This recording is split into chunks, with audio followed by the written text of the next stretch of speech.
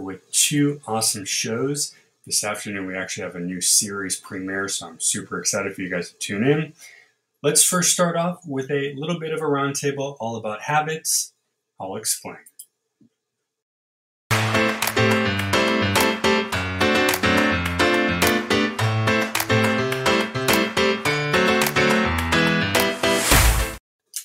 Excuse me. Whew. All right, so I think I'm going to sneeze. If you know me, you know that one of my favorite things to talk about here on Minding Your Mental Health and just generally in life are ways to keep habits, ways to make habits, but also some habits that might be good for your routine.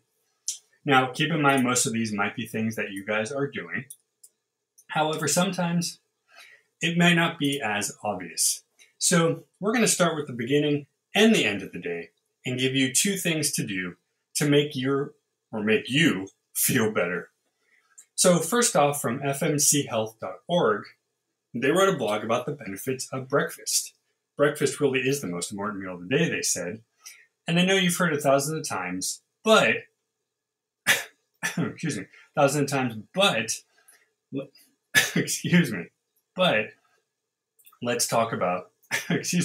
but let's talk about why. Number one, increased energy. So we all know that food is what you need to move and get your work done. But a lot of times, because you're sleeping, all the stuff in your body has disappeared.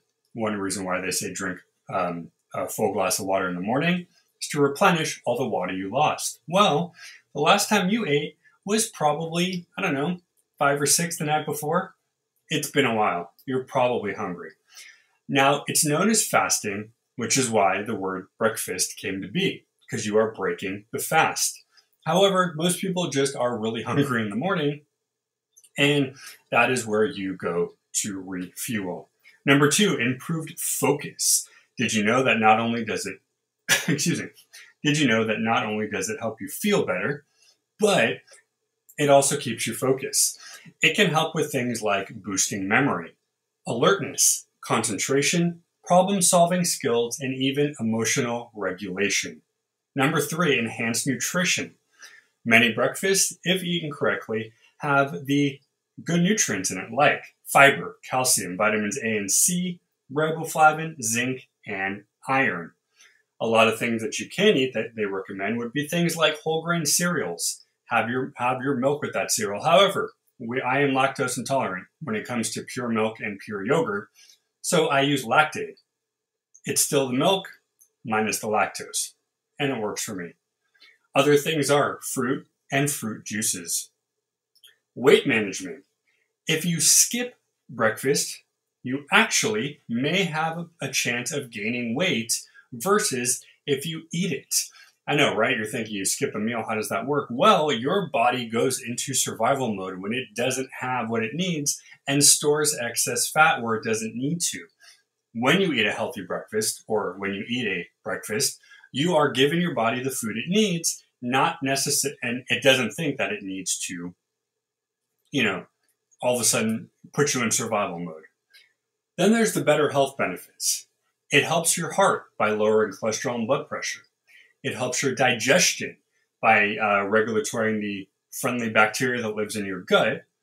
It helps bone health with things like the calcium and vitamin D to build strong bones, and metabolic health. It can regulate your insulin levels, reduce the risk of metabolic syndrome, and of course maintain a healthy weight. Now, there are some things you can do to make breakfast easy for you. You can plan ahead. Pick up stuff at the market that you know you're going to want. Cereals. I am eating oatmeal now. If we need something quick, we'll pick up some breakfast sandwiches. I know, not always the healthiest, but they are easy to do, and they have a lot of the good stuff in it. Set the stage the night before. If you are making it, put all your stuff out.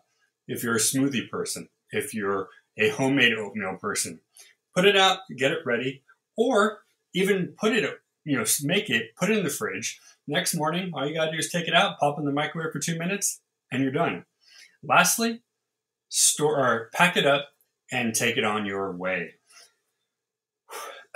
If you are going back in the office and you are eating things that are not so good, bring your healthy stuff with you, whether it is your nutrition bar, whether it is your smoothie or your oatmeal, or whether it's a baggie of cereal. Yeah, I know that's something way back in the 90s, but hey, it's good for you, it's healthy, and it's going to keep you full and less chance of eating the stuff.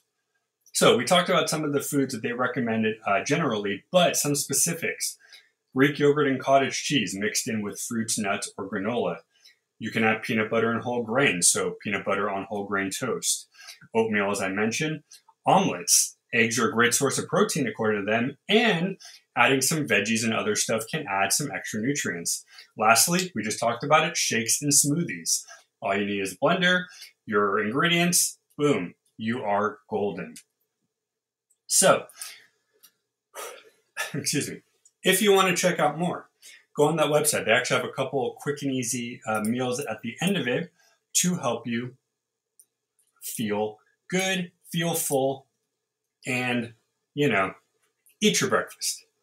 So what happens throughout the day will depend on what you do, but what happens near the end is going to be a big deal as well. So Psychology Today, one of my all-time favorite websites to go to, has a great blog on 3 bedtime reflection routines to help with your slumber. Now, bedtime reflection is something we do here. We talk about our day, we talk about what's happening the next day, and we just talk about the things that happen, good or bad, neutral, but we just talk about it because it's important to remember what you did. They broke it down into 3 that they recommend doing every day or every night. Number 1, pause to express gratitude. I love this. Gratitude, appreciation, you know me. No longer Happy New Year. I say a grateful or appreciative New Year because gratitude is very important. As I've mentioned multiple times, as somebody who practices religion regularly, I am grateful to God for having a life, having health, having a family, my wife, everybody. I know she's family because she's wife, but specifically her, my pets, a home, the ability to do things. But generally speaking, gratitude is super important. Be thankful for the people you have, for the stuff you have, for you, your body, your abilities. Be thankful to be you. Number 2, recall your micro moments of connection. I love this because I am so in tune with little specific things. I break down all the little things that I talk about at the end of the night. So if I caught a shiny Pokemon, that is a big deal because A, I'm obsessed with shiny hunting, but B, it is a very important part of my day. Excuse me. It makes me feel good. It made me happy. But also don't forget the big things. The day that my wife and I got married, that night, that was the best part of the entire day. We got married. It was a big event and it was a big deal. And I still think about it every day. I have a picture of us on my desk, all, dressed up in our wedding attire. So it doesn't matter what it is. The big stuff is important, but they do want you to know that the little things are just as important too.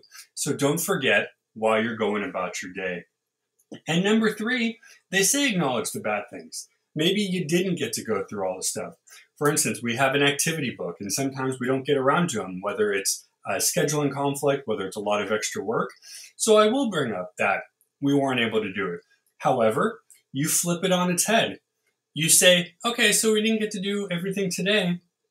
That just makes tomorrow that much more fun. So those are 3 of many reflections to do at bedtime. What are your favorites, guys? Let us know in the comments. And as I said earlier, we have a brand new series starting this afternoon, so you're not going to want to miss that. Until then, guys, thank you for watching and stay curious.